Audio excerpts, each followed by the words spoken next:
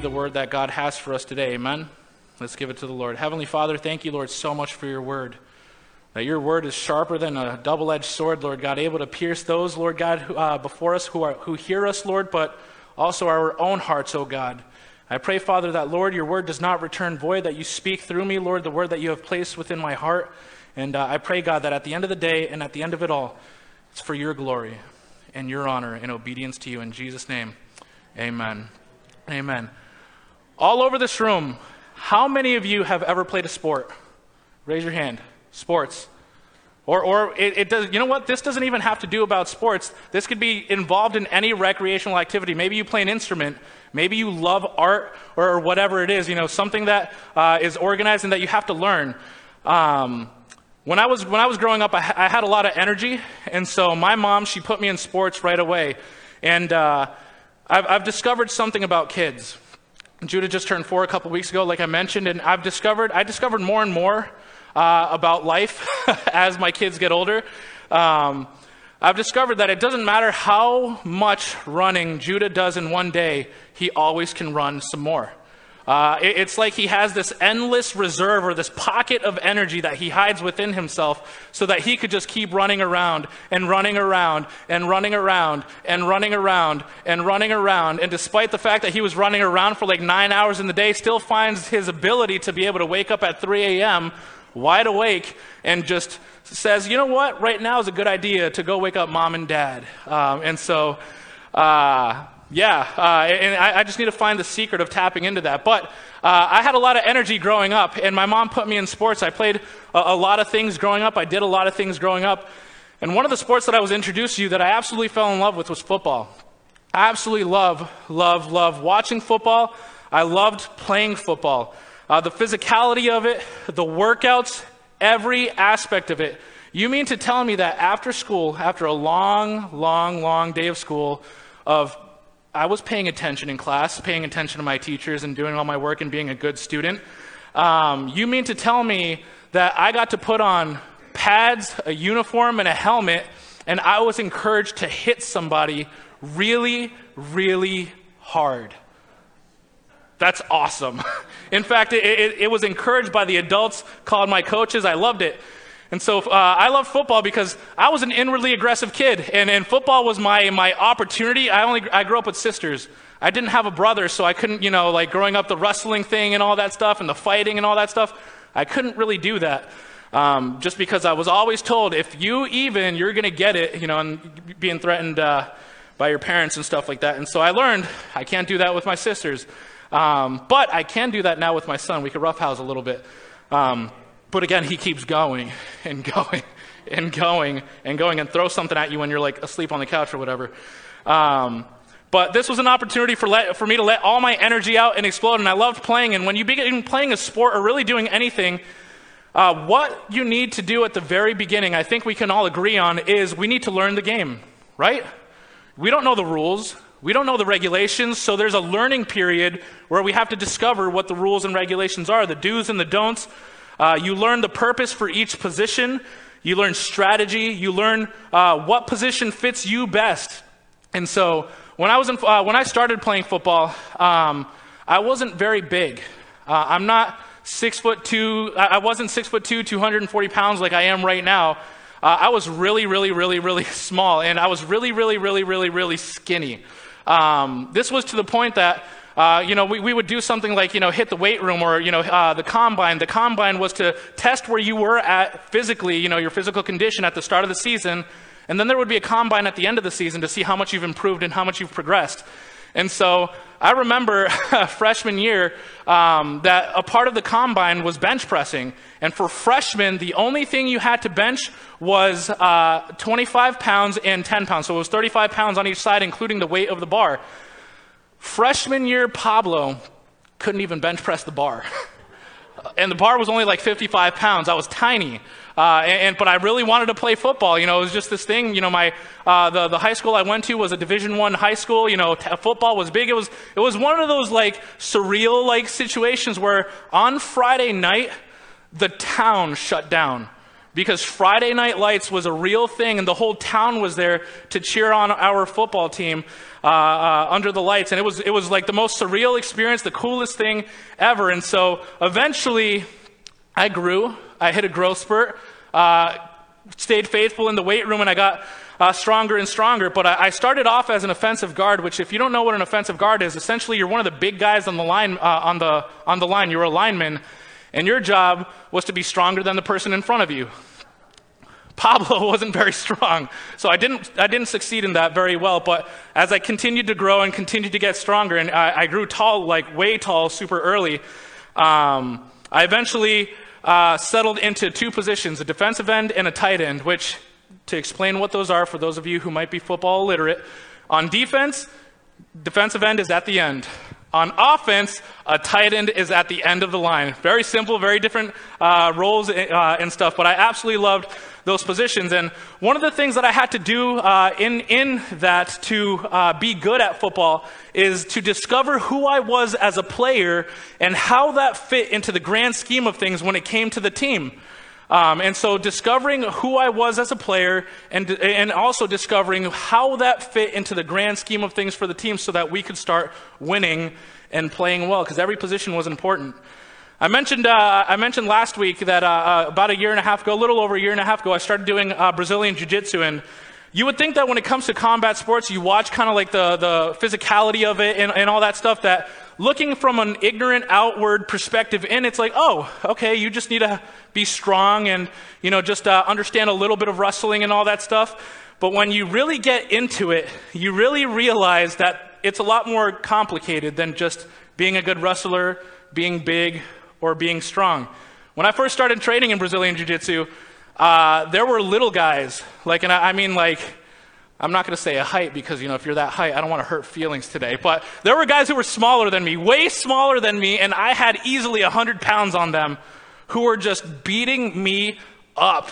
And it was the most humbling thing ever. I was like, oh, Lord, oh my gosh. And I learned a lot about Pablo through being beat up by little people. Anyway.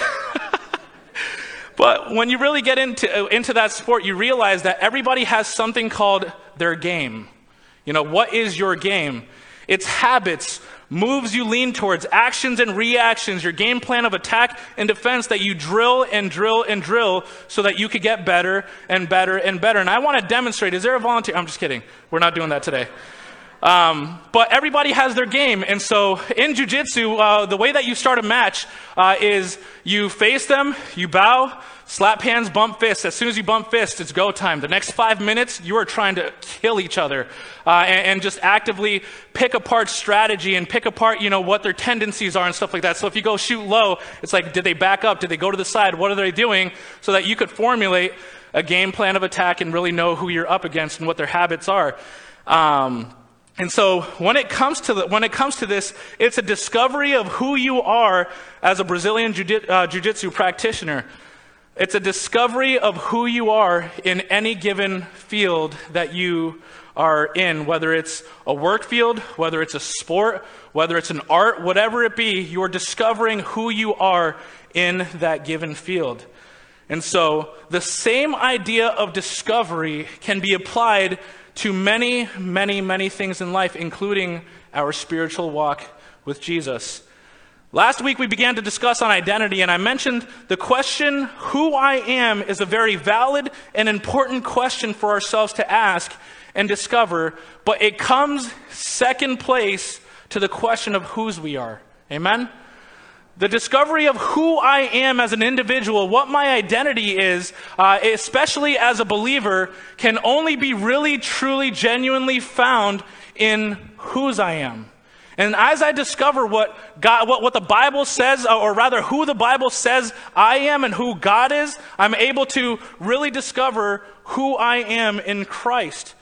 And when it comes to the question of who am I believe that this is a question that you ask over and over again as you grow, as you continue to develop as an individual, as you continue to just grow as individuals. And so you ask yourself, who am I if you graduate high school? Really, before high school, you ask yourself, but then as you're going into college, some of the most formative years of your life, you ask yourself, who am I?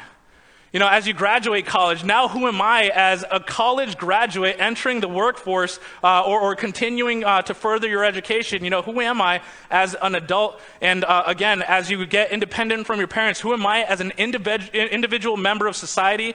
When you get married, who am I as a spouse? It's all questions that you have to ask yourself. I had to ask myself, who is Pablo as a husband? When I became a dad, who am I as a father? If you're a grandparent today, who are you as a grandparent? You're probably going to spoil those kids and smother them with love and fill them with candy so that they go home wired for mom and dad to deal with because you don't have to. And it's just, the circle of life. You'll get there eventually. And so you need to ask yourself, who am I? Again, in these various different seasons of life. But again, the question of whose is more important than who. And last week we talked about the whos. This week, we're going to talk about who. We looked through Hosea chapters 1 through 3 to see God in the midst of the account and to see what God's interaction with Hosea and Hosea's life with Gomer revealed about who he is because of whose we are, rather. And so Hosea's story in a nutshell, I mentioned this in the first service. There's this website called SparkNotes. If you see your students studying through SparkNotes, they're cheating.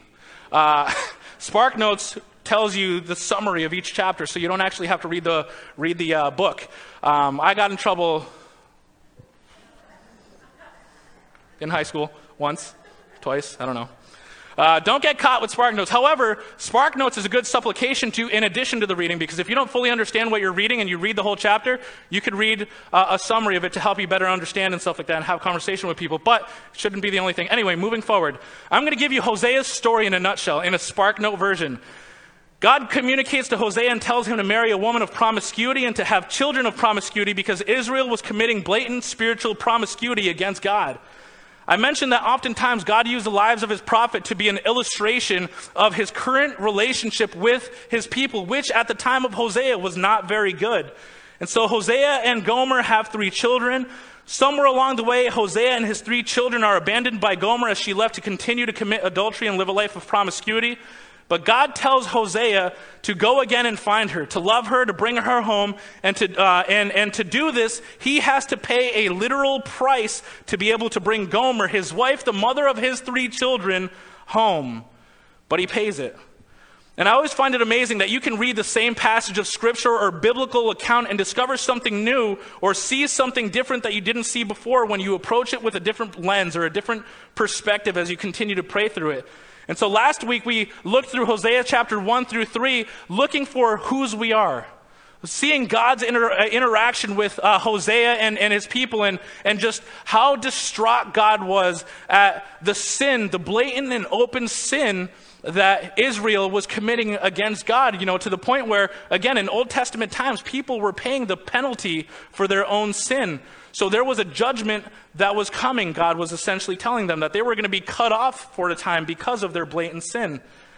And I believe I made mention of this last week, but it's worth mentioning again that it's very easy to read the Bible with almost a judging sense towards individuals we read about who fell, failed, committed sin, or ran away.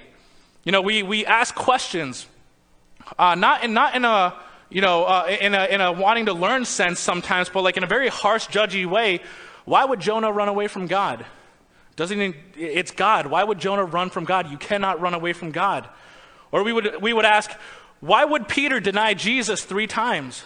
Jesus literally called him out and said that it would happen. How could Peter, after being called out by Jesus, the Son of the living God, the Messiah, actually bring to fruition what Jesus called him out for?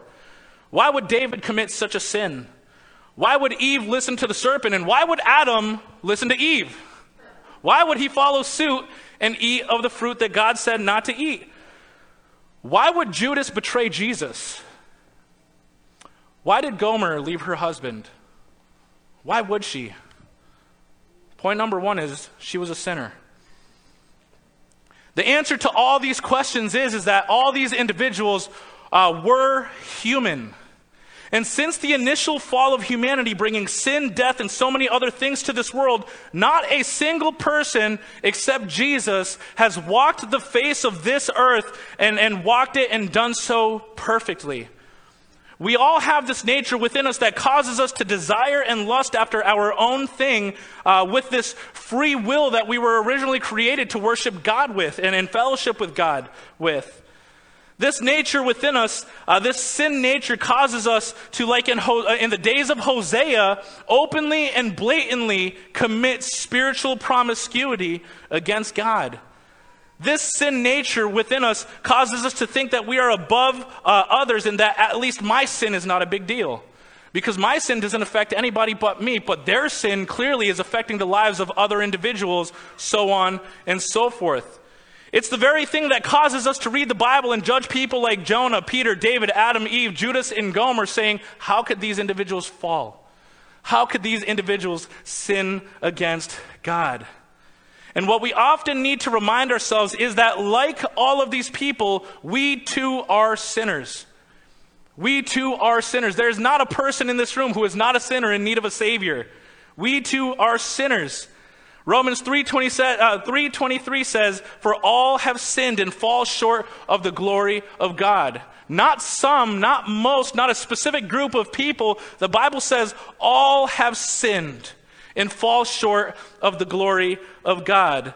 Church, today I, Pastor Pablo, confess that I am a sinner who is in daily need at every moment of every day with every breath that I take, a Savior.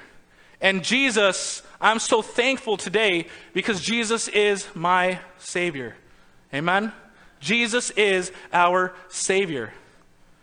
Sometimes when life's pressures and challenges get overwhelming, we have this tendency to default to going back to old habits or habits that we haven't necessarily fully surrendered or taken initial steps to overcome. And so when you read the account of Hosea and Gomer, their relationship, we discover that there was at some point a time where Gomer abandoned Hosea and his family. And so what did she do in this situation? She ran to what she was used to. She absolutely ran to what she was used to, point number 2. We are creatures of habit. And sometimes habits can be difficult to break. And, there are many people who have good habits. If you wake up in the morning and you have devotional time, or maybe you wake up in the morning and you like to do an exercise or whatever it be, and you have healthy, good habits, there are great habits that you can have. But there are also a lot of bad habits that you can have. And bad habits can be very dangerous to us, that if we don't get delivered from them or surrender them to Jesus and not surrender to the habit, we can get really hurt.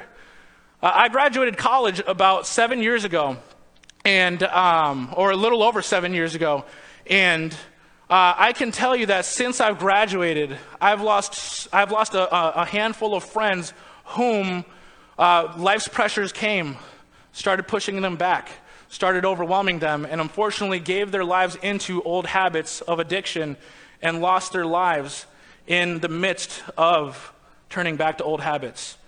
Running to what we are used to is a mind thing.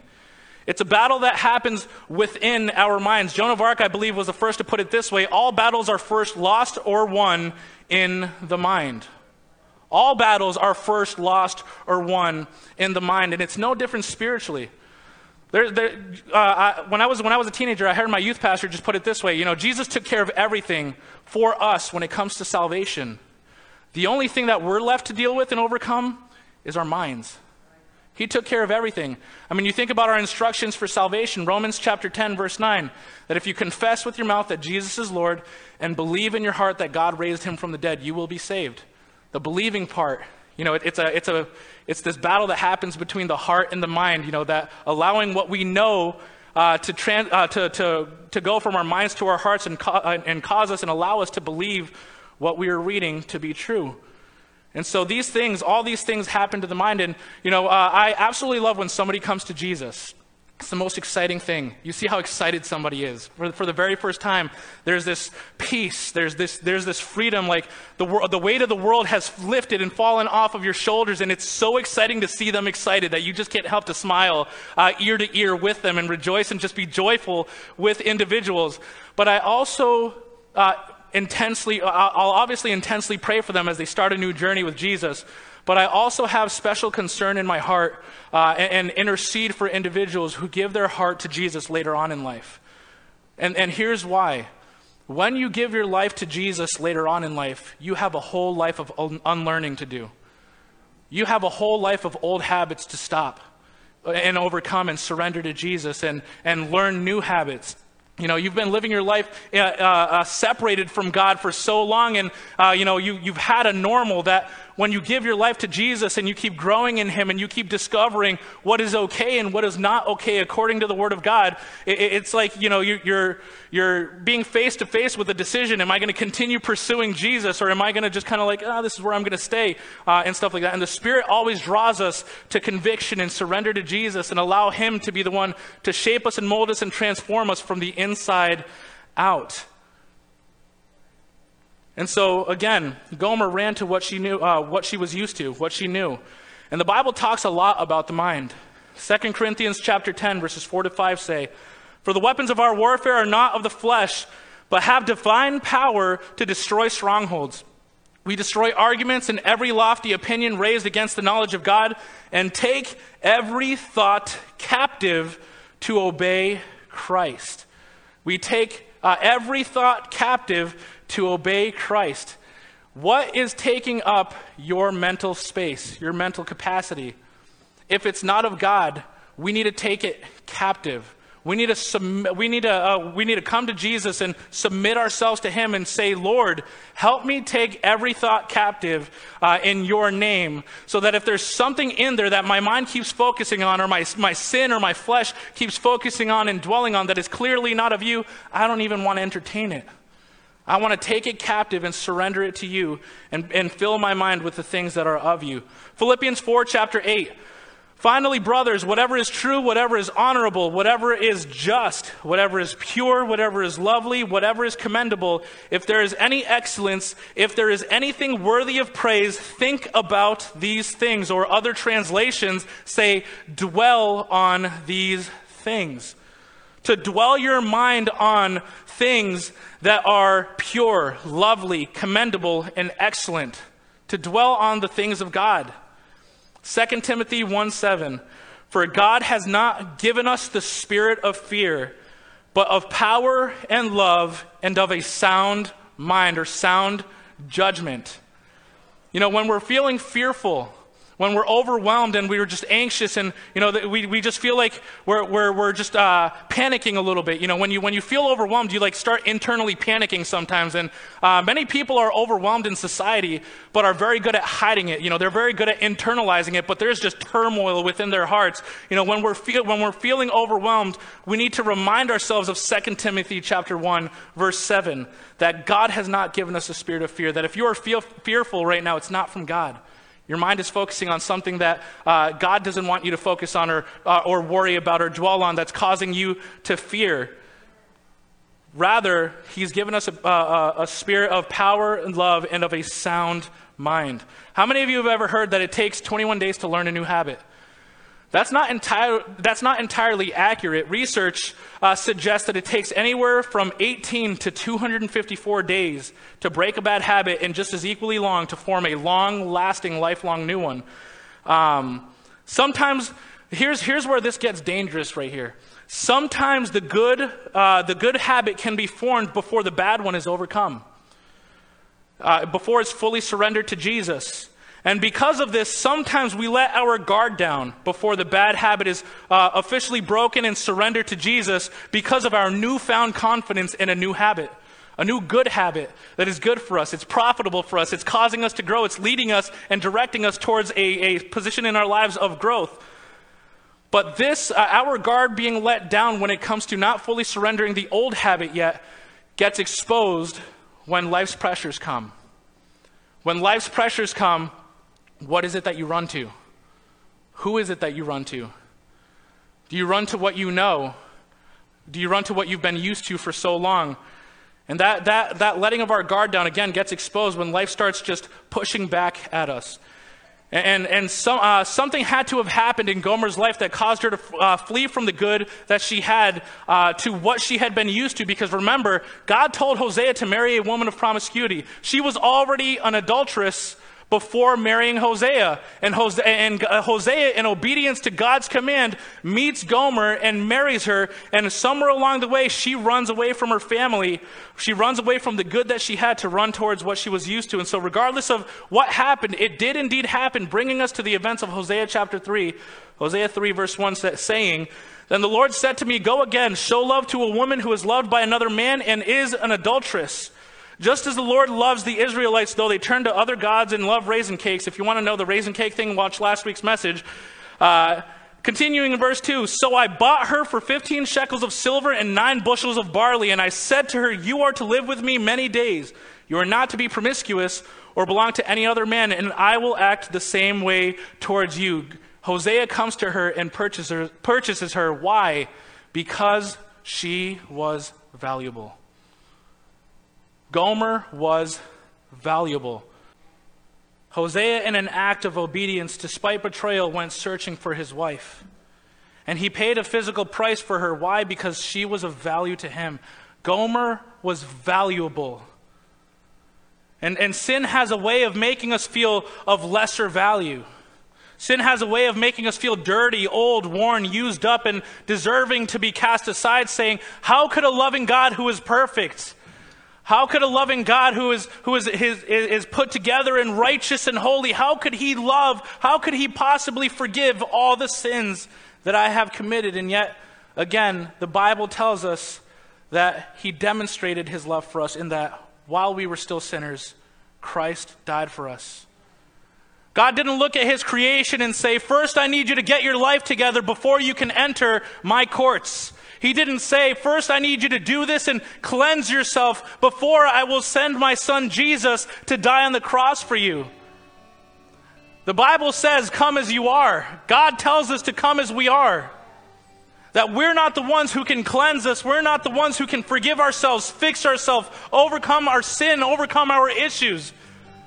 So what do? We come as we are. We say yes to Jesus. My flesh and my sin might have been my master before, but Lord, I surrender to you now. That you are not only my Savior, but I am purchased. I have a new master. That's the story of the gospel right there. That's the gospel message. For all have sinned and fall short of the glory of God. Yet, while we were still sinners, Christ died for us. Why would the God of the universe send his own son to die on a cross for us, sinners? Because we are of value to him. Why? Because we are his. Ephesians chapter 2 verses 8 through 10 say, "For you are saved by grace through faith, and this is not from yourselves. It is God's gift." It is God's gift. Not from works so that no one can boast. For we are his workmanship, created in Christ Jesus for good works, which God prepared ahead of time for us to do. The Bible right here, when the enemy lies, when your mind is being overwhelmed by lies saying that you're worthless, that you're too far gone, that you've just committed way too many sins, I'm going to tell you that the blood of Jesus will forever, always be more than enough. Amen?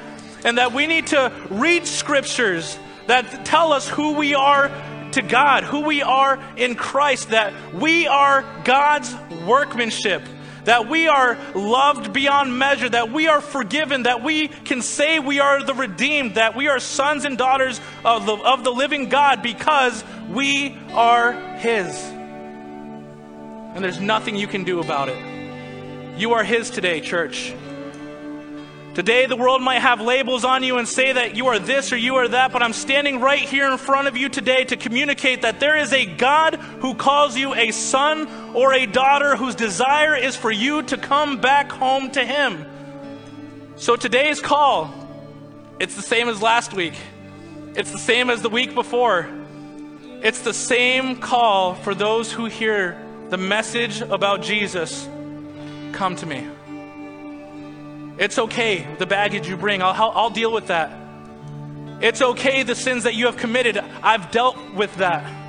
I died for that. Just come to me and let it go and allow me to do in you what only I can do. You are forgiven. So yes, we are sinners. We're habitual. You might be lost, but you are also loved. You're worth it. You are valuable. Why? Because you are His. Created in His image and likeness to be with Him forever. That's the way God intended. So with every head bowed and every eye closed, if you are in this place, again, the call is the same, church. Come back to Him. If maybe you're in this place and you've never made a decision to surrender your heart to Jesus, and today's going to be the day of salvation for you, that for the very first time, you're going to surrender your heart and say, I need a new master. I need a Savior. I need someone to redeem me and save me from my sins. Jesus paid the price. All you have to do is say, Lord, I choose you. I surrender to you right now, Jesus. And so if you're in this room and you're making that decision for the first time, or maybe you feel like you've been straying away a little bit and you just feel that conviction in your heart that's pointing you to return to Jesus, I'm going to ask that with every head bowed and every eye closed, you just make eye contact with me. And when I look at you, you can put your head back down. I want to agree with you in the decision you are making today so that I can celebrate and rejoice with you. So if you are here and you're either of those things, either for the very first time in your life, or you're turning back to your Heavenly Father, your first love, if that's you, just lift your head and make eye contact with me. I'm not even going to go by sections. Just keep your head up until I make eye contact. Is there anybody? I agree with you. Amen. I agree with you. Is there anybody? I agree. I agree. Amen. Is there anybody? I agree. Amen. I agree. Is there anybody? Anybody else? I agree. In the overflow, anybody? I agree. I agree. I agree. I agree. I agree. Heavenly Father, today is the day of salvation, Lord. And I'm so thankful, Lord, and we can celebrate and rejoice because your word says that even when one comes to repentance, when one comes back to you, oh God, all of heaven, Lord, we can't even imagine what that looks like, but all of heaven is celebrating and rejoicing, Lord, for a son or a daughter who was once lost has come back home. So today, Lord, we celebrate and we rejoice, Lord, and I'm so thankful for the work of salvation that is available to those who are in you, Jesus. It's available to anybody who would call on your name, Lord God, and so I pray, God, that you continue to do a work that only you can do. That when the world says we are this, when our mind is overwhelmed by this, or the enemy is trying to make us believe this, I pray that we turn back to your word and we read scriptures like John 3:16. For God so loved the world that he gave his one and only Son, that whosoever should believe in him will not perish, but have everlasting life. That we would read scriptures that talk about the fact that we are your workmanship, oh God. That you knew us before the foundations of the earth were laid, that you created us with a destiny and a purpose. I pray that we would become overwhelmed by goodness, by mercy, by love, and by forgiveness, but it's all found in conviction of the Holy Spirit that always points us back to you, Jesus. So we pray, God, have your way. In Jesus' name, amen. So I'm going to invite you to stand, and if you feel free to be dismissed today, I pray that you have a blessed week this week. We'll see you next week. But if you are here and you need prayer, I'm going to invite our altar team to come forward. We want to pray with you. We want to pray alongside you. We want to, if you're here and you made that decision to either return or come to Jesus for the very first time, we want to celebrate with you. And so if you feel led, come up to the front. We want to pray with you. But again, if you feel dismissed, we say, God bless you, have a great week, but we ask that you keep conversations out in the foyer. That way we can protect this atmosphere of seeking the Lord and surrendering to him. So God bless you, church, and we'll see you next week.